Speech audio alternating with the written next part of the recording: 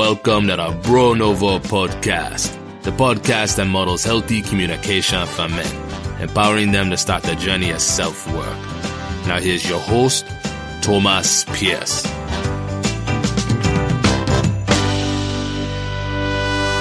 Welcome, my friends, to another week's episode of the Bro Novo podcast. This week, my guest is Lockie Stewart. Lockie runs the Man That Can project, through which he helps men build more muscle, meaning, momentum, and mateship by mastering 8 essential areas of life. Lockie shares his story about how he went from being an athlete his whole life, professional rugby player. How cool is that?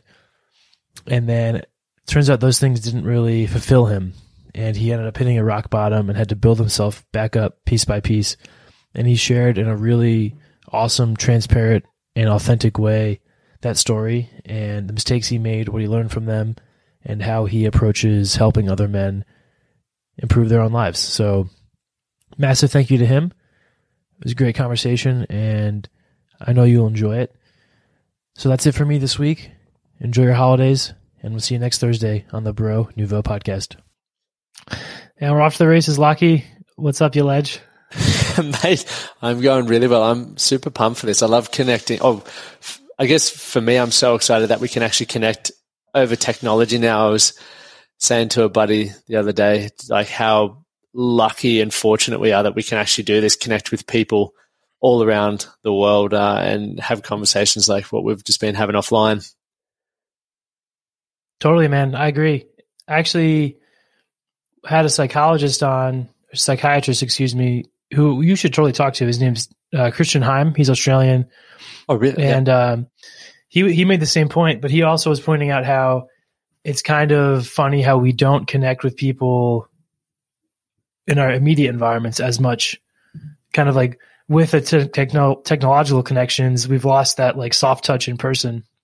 I couldn't agree more. It's almost like a cop out for some people, and I miss the whole dating app period, I guess, because when I was last single, it was sort of taboo to go on Tinder and sort of almost shameful back in the day. That was really? 2012 in Australia, yeah. So I miss that whole experience, but I now see people are on their dating apps and they're just continuing to swipe right or whatever that process is, and they might match with someone, but they don't stop to get to know that person. They're like, cool, match, I'll start talking, but I'm also going to keep trying to find someone else. And it's so interesting that we don't get to, or we don't even, a lot of people really struggle to network, to build new relationships with people that are outside their current social circle, yet so many of us deep down are craving that new connection. But it's like the easiest thing we've got is technology, and as brilliant as it is, it's very easy to, I was going to grab my phone, but like jump on Facebook or Instagram and just click follow, DM, and away you go, as opposed to having to walk up to someone and experience all that nervousness and or anxiousness as you walk up to someone. Far out, man. What am I going to say? How are they going to potentially respond? Whereas behind a message or social media or technology, you can almost hide it out. And if it doesn't go the way you plan, you just delete message. Whereas in the real life, there's a whole different ball game to go to. Absolutely, man. And I'm someone who always goes for it in real life. And when it works, it's awesome. And it's people are like, exactly like you said, are like really excited to talk to someone new.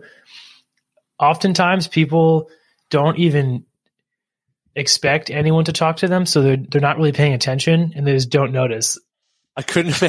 I remember this time. It must have been like 4 or 5 years. So for me, Tommy, like I started when I moved back from France playing rugby. I didn't know what I was going to do. Anyway, fast forward, I got into network marketing, and network marketing I'd never heard of, right? And I don't know whether you've heard of it or anything like that. But essentially, it was like to build your business, you had to build a network. So I was just working out any which way I could to introduce myself to people and build relationships. I caught public transport, sat next to people on a bus, and I would have been a weird dude. But I still remember this one time when I was sitting in a doctor's surgery and I sat down next to someone and they're just sitting there looking at their phone scrolling. And I was just like looking there and I was like, how you going? And the person just carried on until I reckon 5-10 seconds later when they realized that I was directing that question at them, and they sort of look up and get all scared and look, and they're like, what? This person's talking to me. I'm like, well, we're here in a doctor's surgery. What's going on? Like, just to try to create conversation. So it's definitely an awkward thing. For you though, Thomas, when you sort of go to approach new people, do you ever get any nerves or anything like that, or are you pretty comfortable with that? Totally. Yeah, totally. Especially after COVID, man. When I was single too, and I would always, that was like my like card in the back of my hand with girls would be like, I'm just going to go right up and talk to you because it was such a novelty, you know? So in that sense, it was always kind of, I like had that more comfort zone. But I think now with like friends and like talking to people on the street, I still have it. Like last night, I think it was some French tourists came up to me and it was nighttime. And the one guy came right up to me and was like, hey man. And I was like, all right, what the fuck? Like, what do you want? You know, you're in my bubble, man. Yeah. He's like, do you know where's a cheap dinner? And I was like, oh yeah, man, go right there. Like, so this is awesome. Yeah. I think it is a good thing to kind of keep in mind. Just, I don't know, if someone values it. Some people don't want anything to do with interacting with strangers. Man, I think, like, I personally, when I'm thinking about it as we talk now, I think there's so much value in it because we can learn so much from other people, right? Like everyone, I believe, are experts in something that we're not. So there's a great opportunity to learn about something or learn someone's perspective on things. But I also know that I go through moods where there's like times where I just don't want people intruding my space because I'm very, very introverted and it takes a lot of energy for me to be social and to do, get out there and meet people. But if I'm feeling charged and I've had that time by myself, I'm more than happy. And my default thing is like, okay, this is awesome. Like this could be my next best mate. Who knows? But what can I learn from this person that they, are excited about or passionate about, or just even what could they tell me that I don't already know? And that's where I think the power of questions comes in and being curious about other people. But yeah, if I'm in that mood where I don't want a bar of people, I'll be pretty, not blunt, but I'll try and wrap it up pretty quickly. For sure.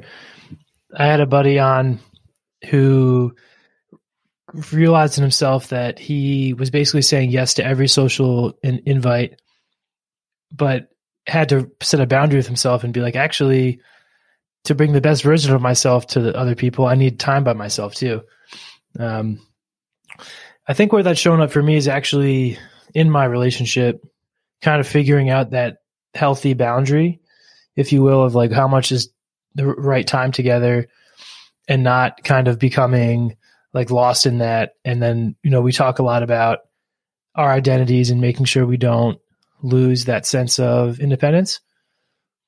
I love that, man. So I can definitely relate to that. I think it's important, but it's also, I'm the same with my wife. So I've been with my wife for about 8 years. And, I've struggled with mental health and depression and all of these sorts of things. And at the beginning, I was ashamed of it. So I didn't really want, and I didn't really know, I didn't understand my emotions. I only really had anger and excitement. They were really the only two things that went through my head, and I wasn't able to control them. So when I was excited, I was super excited. And when I was angry, I was very, very angry. So being able to then understand it for myself, but speak with my wife and share with her, this is why I'm feeling this way and this is what I feel I need right now. So if I feel distant, it's not because there's challenges with us. It's more so I just need time by myself to whether it's to recharge or to understand what's going on in my own life. And I think it was extremely hard to set those boundaries and even be aware of what those boundaries needed to be. But over time, it's made our relationship so much stronger because she's she might even pick up on my mood before I do. And she's like, Lockie, just go sit down, do your thing, go for a skate, go for a surf, read a book, whatever it is that you need. Just, I don't want your bad attitude around here. And we'll joke about it because we're at that point. But in the beginning, it was hard for her to also do that because she did feel, I guess, it may have been personal and it never was. So that's why I think that communication is always going to be key, and it's definitely easier to avoid it. And obviously the trade-off of avoiding the tough conversations is going to be the fact that there's going to be a lot of stuff festering that eventually rears its head. And if you aren't, if you really struggle to communicate well or manage your emotions, it often blows up into a disagreement or an argument that, the next morning you're going, that was a complete waste of time, and we yelled at each other for no reason whatsoever. And now, I'm going to go crawling back saying, I'm really sorry for how I spoke to you last night, or how I acted, or how I controlled whether it's anger or sadness or whatever it is that people are experiencing. So, I think to go back to what you were sharing there, I think being able to understand who you are, take time for yourself, and know what you're actually trying to gain from that time, so that you don't carry frustration, resentment through other areas of your life. And it doesn't just stop with your partner, right? It can be with work colleagues, mates, all of that sort of stuff. Totally. Well said, man. So, and thanks for sharing that too. That's all right, man. Yeah. So your mental health journey, now you're at a point where you're helping other men kind of reach their potential and take care of themselves. But what was your journey to this point? Because I can imagine it wasn't always smooth, and definitely wasn't like a snap your fingers and it's the finished product. Yeah, I wish it was. I don't really like to think of, I feel everyone has a rock bottom, and I guess what that rock bottom looks like or feels like for people is all relative to what we've experienced up until that point.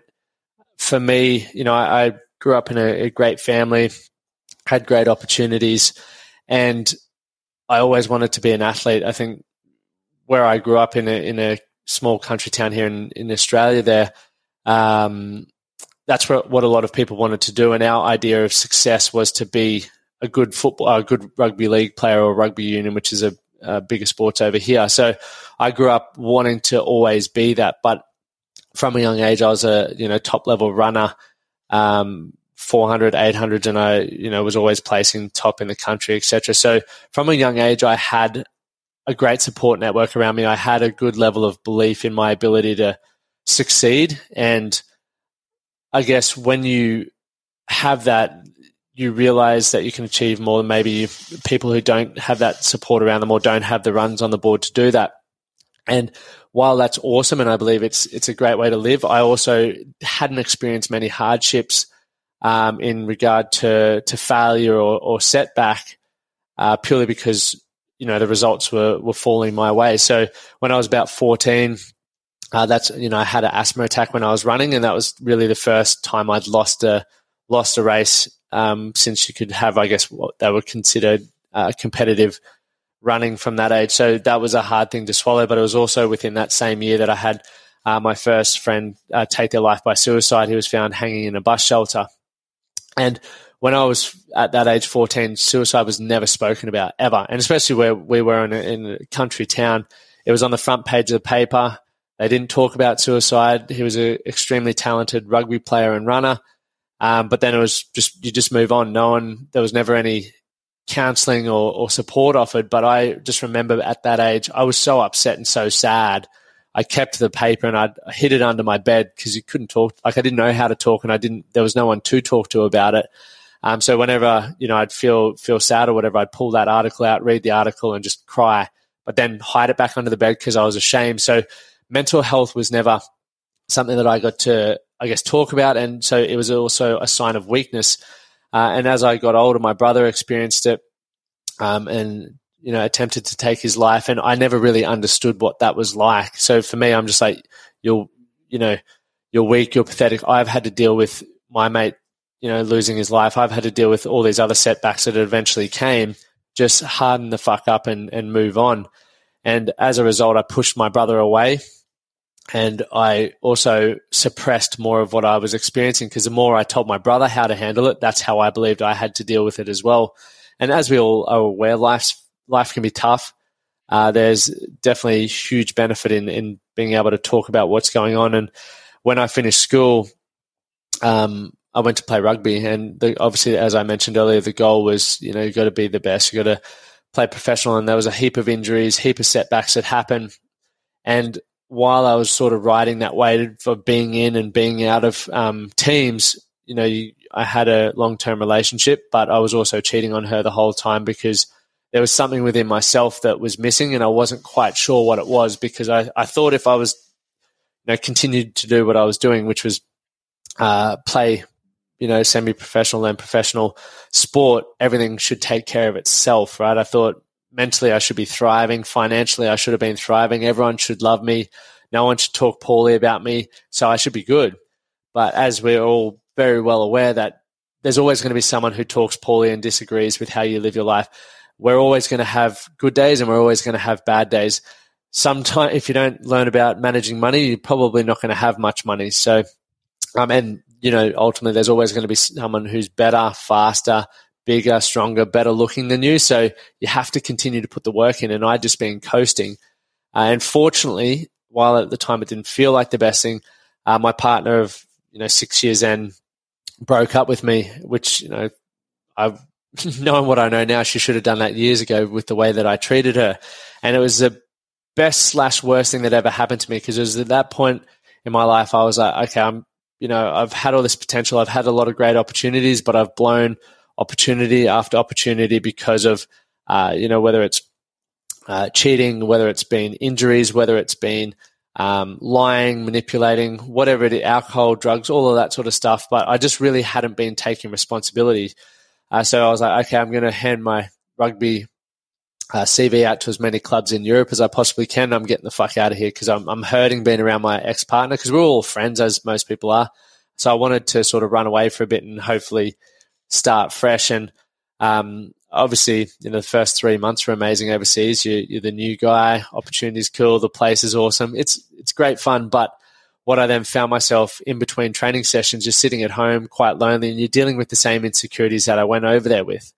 And that was probably the first time that I actually had to look at myself. And unfortunately, I didn't have the right mentors or guidance, or I wasn't aware of self-development at that time. So after a while, I ended up back in Australia and just absolutely wrote myself off for 9 months, because once again, I'd blown the opportunity that I thought I had in France. And then I got back to Australia and I was like, well, I am absolutely stuffed now, because sport's done and I have no idea what I'm going to do next, because all I'd ever built my identity around was being the athlete. That was it. So yeah, I partied hard, took a lot of drugs, got to a point where I was, I still remember the kinds of drugs that I was doing. And I was like, if I don't wake up from this, I'm not worried. It's completely fine, because I'm in so much pain. I hate who I am and I feel very lost. And I just, I thought I'd be doing better than I'm doing. And, an event happened in my life, which was an extremely big wake up call for myself. I was in a physical, a fight. And, that was a moment when I got arrested. And I remember just sitting at the bottom of this location where we were, just sitting there with the, other people that had been involved in the fight, just thinking to myself, like, I'm better than this. I've had, so many great opportunities and I'm acting like a complete thug. And I realized that the only reason why I was acting like a thug, and it all just clicked to me, and I'd never read anything about it, but I was just like, I truly believe that I'm just looking for acceptance. And the only place that I was accepted at that point in my life was around people who were partying and looking for that loose friend who does stupid stuff because that's a good laugh. But that wasn't who I wanted to be. And that, that was that real good wake up call where I was like, I'm going to be better than this. And it felt like, and it wasn't, but it felt literally like weeks later, I came down to Brisbane, which is about 3 hours west of where I lived, 2 hours west of where I lived, met my now wife. And that was a second chance. And she was someone who held me to a higher standard. Fortunately, with some people that she hung around, I was introduced to people who, a bloke gave me a book called The Four Agreements, if you've read that, by Don Miguel Ruiz. And that book literally, and something as simple as being given a book changed my life, or changed my outlook on my life. And from ever since then, 2014 or end of 2013, I've just been on this journey to try and understand who I am, how I think, what I want, and be the best version of myself. And in the process, through documenting that journey on Instagram and Facebook and all that sort of stuff, I built a following, and eventually had people asking how I changed my life around and why I think the way I think and how I'm so consistent, etc. And that led me to going, okay, well, let's make a business out of something that I'm doing anyway, because that way I can have an incredible lifestyle. And I started back to go, what was the one thing that I feel would have changed my life without having to go through all the shit that I went through? And for me, it was being able to have access. I mentioned earlier, I didn't have great mentors or role models. I just wanted to have mentors or role models, like real life blokes that would tell me what it's like to live the life that they live. So some are successful business owners, others are incredible dads, some have incredible nomadic lifestyles,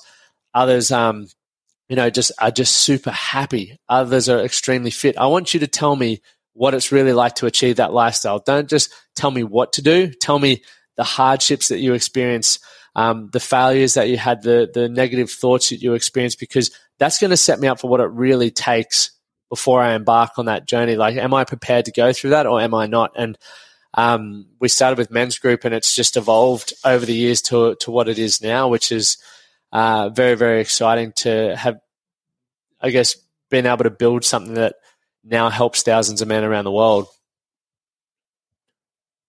Holy cannoli, what a story. Felt like I went on a tangent, but yeah, I guess ultimately we're trying to, I'm a massive believer, Thomas, that, and there's a lot of evidence and studies now showing that mental illness and mental well-being there's a lot of factors outside of, mental illness that impact mental well-being, like lifestyle factors, relationships, finances, environment, and all of these sorts of factors. So that's why I'm, very, very driven to show people, if you're not doing those things in your life, that's a very good place to start, because I think a lot of people, and once again, this is not professional advice. I still see a psychologist and use your health professionals. They're incredible. They're incredible tools and resources, but us as individuals, I still think there's things that we often neglect to dive into, because we go straight for I'm completely fucked, when it might just be that, you might have just gone through a relationship breakdown. Anyone who loses something or someone that you love, you're bound to experience some trauma or some pain, and that's normal. But we just go, no, I'm completely ruined here. I need to go to the deep end, rather than just going, well, do you have a great support network around you? Have you been able to share what you're experiencing? And how do you view yourself while you're experiencing that? And I think a lot of these things, or alcohol use or lack of exercise, are being neglected. Totally. Yeah, there's a ton to that, man. Well, thank you for sharing all of that. And I applaud you for being so transparent about transgressions you've made, particularly cheating, because I think that, like a lot of these taboos in our society, I think that actually the things we perceive as the polite thing of not talking about it, or better just to not bring it up and avoid the tough conversation, that's how these things happen. Like, maybe if there's a young person listening right now, a young man who will hear that part of your story and think, oh, okay, actually that's not something that's good to do. That's what I want to avoid. So I've also lost friends to suicide. I've been kind of deeply affected by it, in the sense of, like, so many friends, man, way too fucking many. And it's blows my mind that it's something that is just not talked about and has that, it's interesting. I feel like we have this aversion to tough conversations because they're uncomfortable in the moment, but they actually lead to much more growth. And another thing that jumped out to me about your whole story is, like, agreed on professional help is better than anything that we can provide our friends. 100%. Like, that's massive. But there's also an ownership and a power that comes from that ownership of saying, okay, I'm just going to do my own research. None of these brilliant people, whoever somebody's personal hero is, they weren't just born with that. It took a lot of time and hard work and motivation and being a self-starter to go research and read and listen and find people to talk to.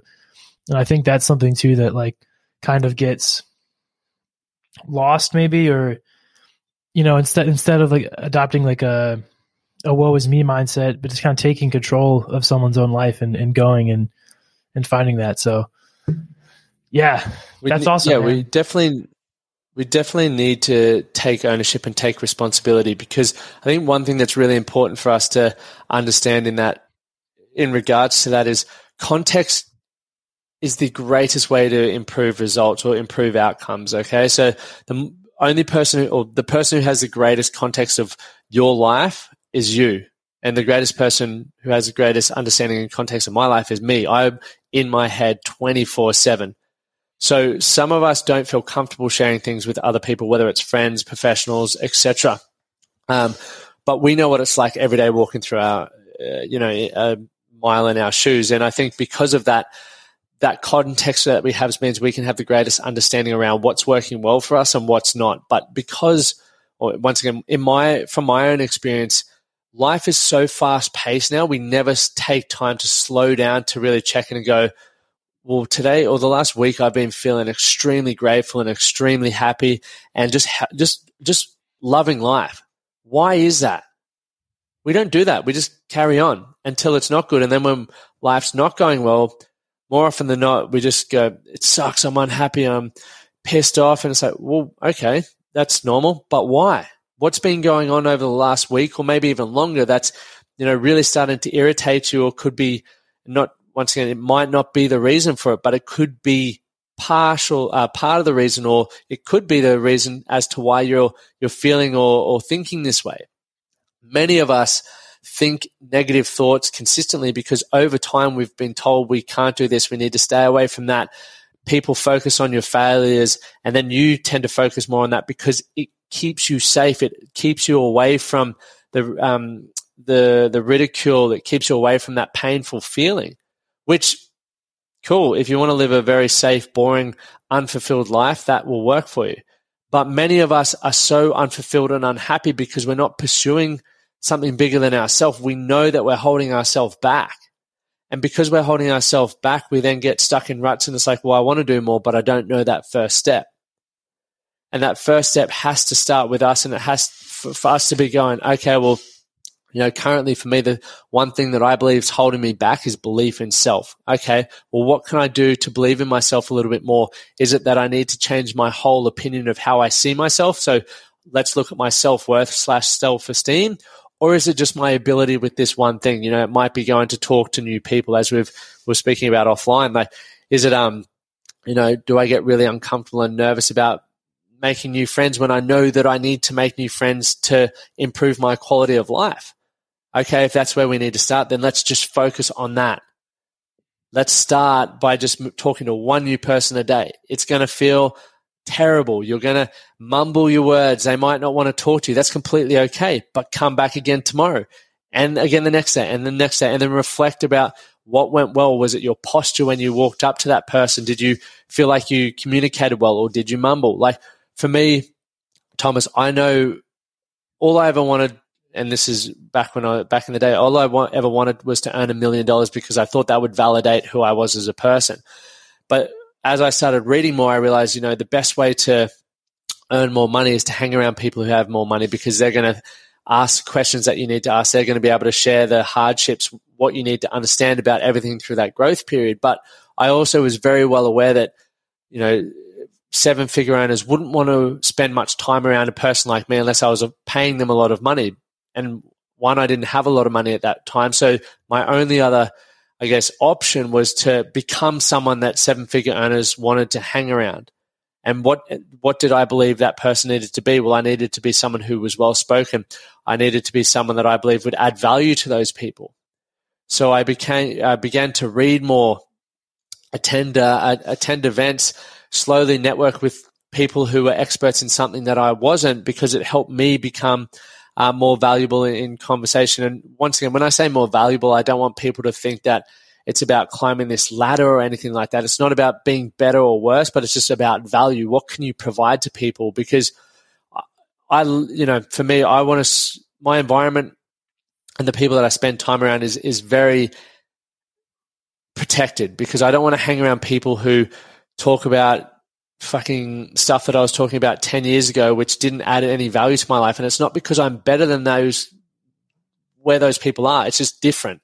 So I want to hang around people that are like-minded, that are going to challenge me and empower me to grow. That's what I want. And therefore I limit my time with people who are talking about those things unless they're a client, because that's what they're investing in themselves for. And it's not so I think it's very important to, once again, not be in that victim mindset, but what can I do to better improve where I'm going? And if right now I don't have access to those kinds of people, or I can't afford that, what can I do to get myself to there? That's that next step for me, right? All of us want to hit a home run, but there's a lot of steps that come into play before hitting a home run. Absolutely. I think too, what you're describing as far as back in the day, make $1 million, be a pro athlete, live abroad, and everything's going to be happy days.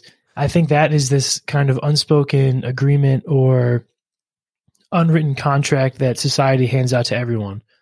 Because, we never signed a dotted line as kids saying, hit these marks and you're going to be golden. But somehow, so many kids, depending on their environment, end up with these same pretty arbitrary goals that they base their self-worth on. And what you're doing is kind of taking the power away from that conglomerate, abstract force that drives almost everyone, and actually saying, hold on, I'm going to think about what kind of person do I want to be?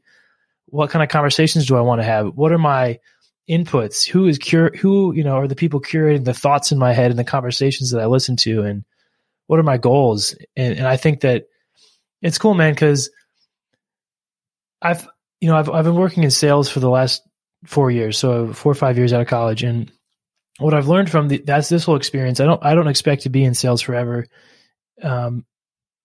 I expect to have my own business at some point and be selling at that point. But, it's not my goal to be in this kind of specific sales job forever. But what I've taken away is that sales is a very simple process, because a lot of it is just making a strategy and having the discipline to execute it. But that's where the challenge comes in. It's very simple. It's also very challenging because it takes consistent execution. And same thing with these kind of concepts that you're laying out, right? Because it's great to wake up one day and be really motivated. Like, today, my goal is to learn about international macroeconomics and to be able to know about Forex and the US dollar against these other currencies and imports and exports and what's the political situation in the Philippines. But if I lose that the next day, then cool. Like I basically just wasted my time, right? Because having a goal for a second, being distracted by it, and then just not following up on it is pointless. Yeah, it's pointless. But it's so common. It's very, and I don't want to speak like I've never done any of this and I haven't got distracted or anything like that. I still get distracted. And, I definitely do. But what I've learned over the years, especially having my company for the last 5 years, is, I choose to do less things but give more time to it and become really, really good at it.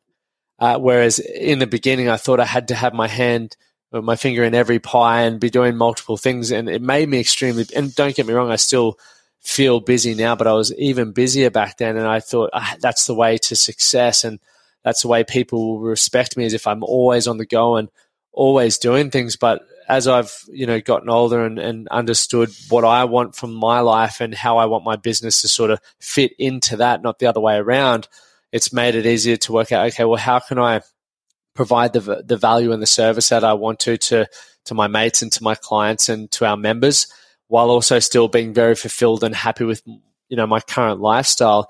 And the biggest thing that sort of goes back to what you were just saying was like, it's just to not get distracted. It's more so, what do I need to learn right now that's going to have the biggest, going to allow me to have the biggest improvement in where I'm currently at in my life. And sometimes, it might be reading a fiction book just to switch my brain off from anything that's serious to get creative, or it might be going to play the guitar or surf, whereas other times it might be, I need to improve how I deliver my sales pitch. It might be how I need to implement some systems or processes into my business. It might be spending time training up my assistants, etc. So there's always something that we can be doing, but it's also making sure you don't just go, yeah, that's good today, but tomorrow it's completely irrelevant. And I guess that's how we can make ourselves less busy as well, is when you're clear on who you are as an individual and what you want to create for your life, it makes it a whole heap easier to decide the things that you can give time to and the things that you want to give time to, and also how you can say no to, you know, what things you should be saying no to, because a lot of us are people pleasers. A lot of us don't want to miss out on things, which I can completely relate to. But if you really also want to, you know, if you have big goals around what you want to achieve for your life and I guess how you want to be as a person, that also requires time, and time means where you're spending it somewhere, you're sacrificing it somewhere else. So you need to be very, very mindful of how that works for you. Totally. Almost every person I perceive to be successful or autobiography I've read about successful people has a pretty extended period of their life where they are just hermits, essentially, or just so deep in their tunnel of what they're focused on that they lose relationships or lose idle time or socialization or whatever the thing that they choose to prioritize against. And I think that's part of too, like maybe you get messages from people who are like, how do I have what you have? I want to start a business or that kind of thing. And I'd be curious to hear how many people actually want to sit and listen to you tell this whole story and be like, well, it takes a lot of work. And I don't think, to be honest, like I've had a lot of people who've gone through my programs and stuff and they've tried to do exactly as I do and they're not here. Like they're not doing it. And I think it's very important to, once again, be very clear on why you want to have a business as opposed to work for someone else. And this can, you know, you can ask yourself that question across any area. Why do you want to be strong versus athletic? Or why do you want to be aerobically fit as opposed to anaerobically fit? Or whatever it is, why do you want to be a good partner as opposed to a single person, or married as opposed to single? And there's no right or wrong. It's all relative to you as an individual and once again, what you want. But the reason why I get up every day, and I have for the last 5 years, I continue to produce content. I've got a thriving business, but I also have really other, you know, great things around myself, is because I'm very clear on what I want and why I do what I do. Like I had my business before I was getting paid. I did 3-4 years of dishing out my whole story, producing podcasts, chatting with people, running events before it was even a company, before it was even a business.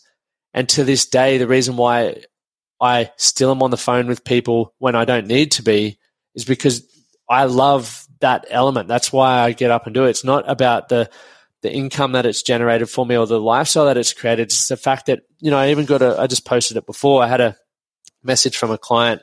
He put up a post who was going to take his life a year ago, and I just shared it there. But, you know, I got to work with him through that whole process. And it was fucking so challenging, but I also could deeply, and, you know, I work with people that I would have a beer with. If I wouldn't have a beer with a person, I'm not the right fit to work with people in these sorts of situations. And he's just written now how, like, it's, you know, going through what we went through, has completely changed his life. It was extremely challenging. He needed his hand held through that process, but he's sharing that now because he wants other people who are going through what he went through to know that it's possible to come out the other side and thrive, not just live a mediocre life, but you can literally get yourself into a frame of mind where life is fucking exciting. And that's all I want, because when I think about, I had opportunity as a young kid. There are a lot of people who don't have opportunity, don't have parents or all this sort of stuff. So if we can give people that hope, if we can make better men in the society that give back and give those people who don't have that opportunity, that is the greatest thing I can do. And it sounds so cliche because, you know, a lot of people say it, but it's legitimately why I am still standing when other people aren't. And I'm not saying my business has been easy, because it hasn't. And it still has days where you go, man, I don't want to do this. I definitely don't want to do this. But you do it because you know, you get stuff like that every now and then that you're like, This is all worth it. That's awesome, man. So that is touching on one of the conversations that we've been exploring here over the past few months, which is what are the elements of healthy or mature masculinity for you? Because we've defined really well by with society the traits that are toxic, right? The things that we've kind of identified, okay, those are bad. So for you, for Lockie, what are the elements of the kind of man that you strive to be? So for me personally, I just want to be happy. And when we talk about masculinity, I want to be able to really articulate what's going on in my mind. And I don't believe I'm perfect at that. There's still some situations in my life where I haven't done that yet. I haven't had the conversations that I need to have with certain people. I haven't created the relationship where I can feel I can be vulnerable with that person. And that's stuff that I'm working towards, because there's definitely a part of me that still wants to uphold this tough guy element. And, I can justify it in a million different ways to whoever I want to, but I know deep down it's something that I am chipping away at to slowly break that down with. But for me, Thomas, I believe how I want to live my life is someone who's like a man of integrity. I want to do the things that I want to do. I want to hang around the people that I want to hang around. I want to talk about what I want to talk about, based off my experiences until I'm have been shown otherwise. Because there are a lot of people, and going back to, I guess, that toxic masculinity conversation that was happening for a very long time. It's even hard to have a conversation around that, because especially as a cisgender white male, it's like I'm coming from a position of privilege just based off of that. But then I can't share my experiences based around what it's been like to be me, because I'm automatically just said, stop talking, mate. You don't understand what any of us have been like. But here I am as an individual. I experience things as well. And it's not, white males have one of the highest rates of suicide. And, this conversation doesn't get to happen because, once again, we're in that privileged position. But with privilege comes responsibility, right? And responsibility not everyone wants. But we get, like you said earlier, we get given, I guess, certain beliefs or stereotypes around how we should think, act, and behave. And not all of us fit into that.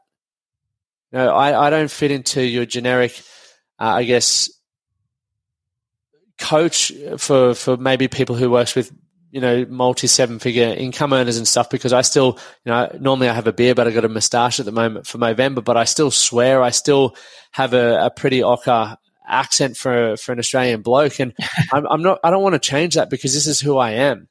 And I wear my heart on my sleeve. I'm prepared to talk about anything that's going on in my life, with the intention to hopefully help other men out there realize that, it's okay to have these thoughts and have these conversations. But I think there's definitely masculine traits, and this can, masculine doesn't just fall on blokes. It's with females as well.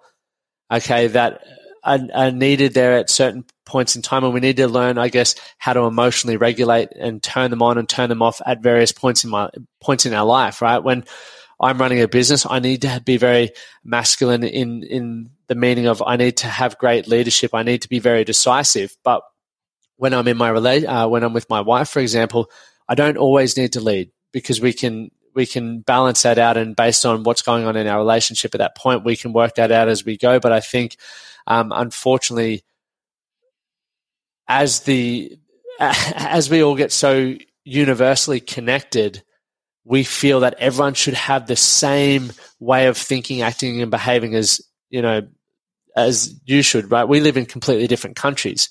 We've had completely different experiences. Our governments are different. Our beliefs are different. So it would be very easy for me to say, you need to think exactly how I think. You need to treat people in your society the exact same way that I treat people, because that's the way we do it. But based on, you look at different religions, and all of this sort of stuff, there's different hierarchies, there's different structures around how things work, and we're not accepting of that. And I'm really I like listening into the conversation, I guess, around masculinity and stuff, because, I grew up in a country town, Thomas, and there hasn't been much evolution in regards to how men and women treat each other in the dynamics of a relationship and their roles. Therefore, people on farms, it's generally the blokes who are out farming and doing a lot of the physical work throughout the day, but then the wives or the females are the ones who are looking after the homestead, who are cleaning the clothes. And it's not to belittle anyone either way. It's just that's the roles that have worked. But that doesn't work for me and my wife in the middle of the Brisbane city. My wife's got a bigger career than I do. So we sort of navigate that, and as a result of navigating what our relationship dynamic is like, it has helped us understand, okay, well, where do we sort of balance out our masculine and our feminine traits within our relationships to make it a successful one? And some people may look at our relationship and go, that's ridiculous. And other people go, that's what we want. And so I think when we're having this conversation around traits of masculine, you can jump on Google for anyone listening. There's plenty of them, but there will be like specific traits that are considered masculine, and there are specific traits that are considered feminine. And depending on what context they're used in, they can be not helpful or considered toxic, or there can be times where that will save your fucking life. Right? And I think totally. that is often overlooked with the conversation.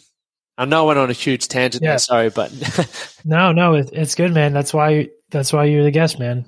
I agree. There are times when someone needs to step up and take control of the situation. Like Kendall and I were driving over a pass in Colorado in a snowstorm, and we had no chains, and we had a 2-wheel drive car, which is like risky, beyond fucked, like so stupid, like so stupid, But I was like, all right, well, it started dumping as we were on the road trying to summit the pass, and it was like, okay, we can't stop, so let's go. Like, buckle up, babe. Like, that is wild. Because we're fucked if we stop because no one's coming, But yeah, I think it's an interesting one on the identity conversation and the kind of how we try to enter it as straight white guys. My take on it is that I still voice and still speak up and give my perspective, and also in the same breath acknowledge that I understand the privilege that I carry with me, and that I'm not trying to tell it how it is. I'm more offering my perspective. And I think that in the US, at least, one of the reasons that these more subliminal and more structural types of racism persist is because white people don't talk about it. So by me actually speaking up and maybe putting my foot in my mouth sometimes, it's for a net positive. Definitely. And I like what you said too, because if we don't let people speak, maybe there's someone who has a different identity than you, but they hear you talk and they benefit from it. So what's worse there? Is it worse that, a white man gets to speak, or is it worse that is it what's more valuable, rather, is the question. What's more valuable, right? To have you not talk, or to have someone with a different identity benefit, right? I think it's possible to kind of acknowledge privilege and understand that there are things that I don't understand, and I have a role to play in changing the future for the next generation. And also, I'm still a human and I'm allowed to speak. Yeah, exactly. We literally, going back to what I was saying earlier, with the more you understand about what's actually going on, and you gain that through, obviously you can read history and see what's playing out in the world, but also speaking to people who are actually living it, it helps you make a more informed decision to base your comments on, or whatever your beliefs on. Because I don't know what it's like to have gone through generations of racism or suppression or anything. I have no idea what that feels like. I definitely want to understand, because I wholeheartedly think it's the most the fact, I watched a film the other day on Netflix called Harriet. I'm sure it would be in the States as well. But it was about slavery. And my wife and I are just sitting there and going, I cannot believe that this shit happened. But there would also have been stuff going on in that life that made white men think that they could have power, or maybe it was a taste of power that, when people seem to get power, and we see this in politics all the time, they seem to just take advantage of it. So I would definitely love to, and this is why I think it's so fascinating for people to, if they're fortunate that their parents are still around, to utilize the life experience that they have and the knowledge that they have just to inform you on maybe why we are the way we are.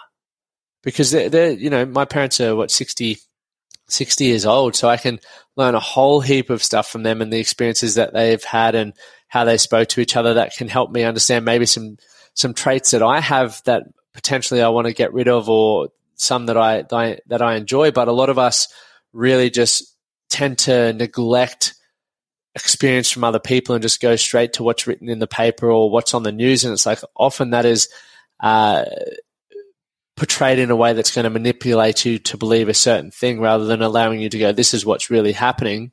Go speak to 100 people who've walked in that position, and then you can get an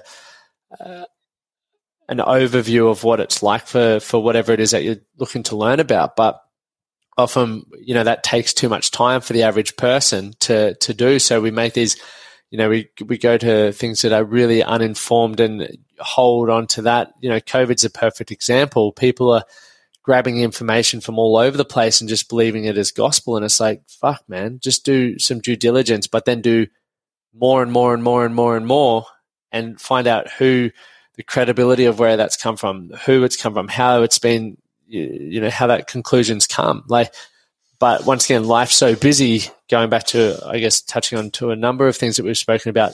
We live in such a fast-paced life that people can't afford that, so we put our trust in various people or things to do that for us. And sometimes it works really well and other times it doesn't.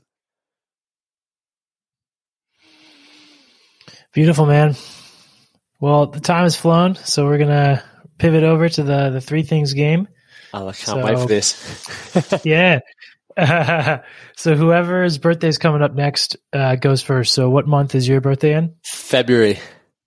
Okay, it's you, my friend. Here's your question. What are the 3 best ways to resolve a conflict? That is a great question. I would say 1, seek to understand. I think that's the most important for me, is if I can seek to understand, it's going to generally will allow them to voice what's going on for them. It'll help me understand how they've come to that conclusion, but it also allows that person to feel heard. And I often find when people feel like their opinion is valued and heard, that, I guess, energy where it's like they have to be right drops, and then they're more willing to listen to my point of view. And even if we disagree on the outcome, it's more civil than if I don't, we don't create that space. So they're probably the 3 steps: seek to understand, show empathy, and hopefully create the space where they feel like they can do that as well. Nice. I like it. So communicate, empathy, actually try to understand where they're coming from. Yeah. And then create a container where that person feels comfortable being honest. Yeah. Nice. Nice one. Okay, my question, what are the 3 lessons that have taken me the longest to learn? Ooh. I also think that I have this self-worth from the macho thing going on that I'm still figuring out how I want to approach, because part of me likes, like on Saturday, I absolutely smashed somebody. We were defending on our own 5-meter line. Yeah. And it was like their big 12, and he came running in and it was like, boom, like done. And it felt so fucking good, like it was awesome. And I love that. But I also understand that like these bodies are temporary, You see an older guy in the gym, he was probably pumping iron, but now he's just frail and old, and like that's just the way it is. So I don't want to base that forever, on I have to figure out, this is a good one to do in therapy, like how much of that is okay and how much of it do I want to have as a priority or as like a source of self-worth. It's a really good perspective. The second one that happened pretty recently, I would say, is kind of like releasing and accepting that like my current girlfriend is awesome and I need to let go of the opportunity cost of what if I stay single and have more fun, or what if XYZ, and like that was like a really big one. It actually took us breaking up briefly for me to be like, hold on, wait, no, like, nope, not worth it. That's awesome. Yeah. So that was a big kind of hurdle that I recently overcame. And I think that it was one of the last kind of blocks of me stepping through to manhood, falling into place. Because in a lot of my life, I have the more mature side, and I have, I run this program because it's interesting to me, but that was something that wasn't really in alignment, that I didn't really realize at first. And I think too, like,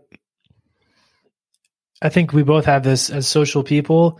I kind of always have to remind myself to be aware that some people don't have that gift of gab, and kind of a chat or hanging out talking might be a big hurdle for them, and I kind of always have to remind myself of that, to be aware and not just assume that everyone else, is interested or able to talk, and maybe a conversation is like a big thing for them, and I should kind of be, aware of that and sensitive to it. Bang on. That was awesome. 3 great points. Nice. Thanks, man. Yeah. Awesome. Lockie. Well, folks can go check out themanthatcanproject.com. What are they going to see over on your site over there?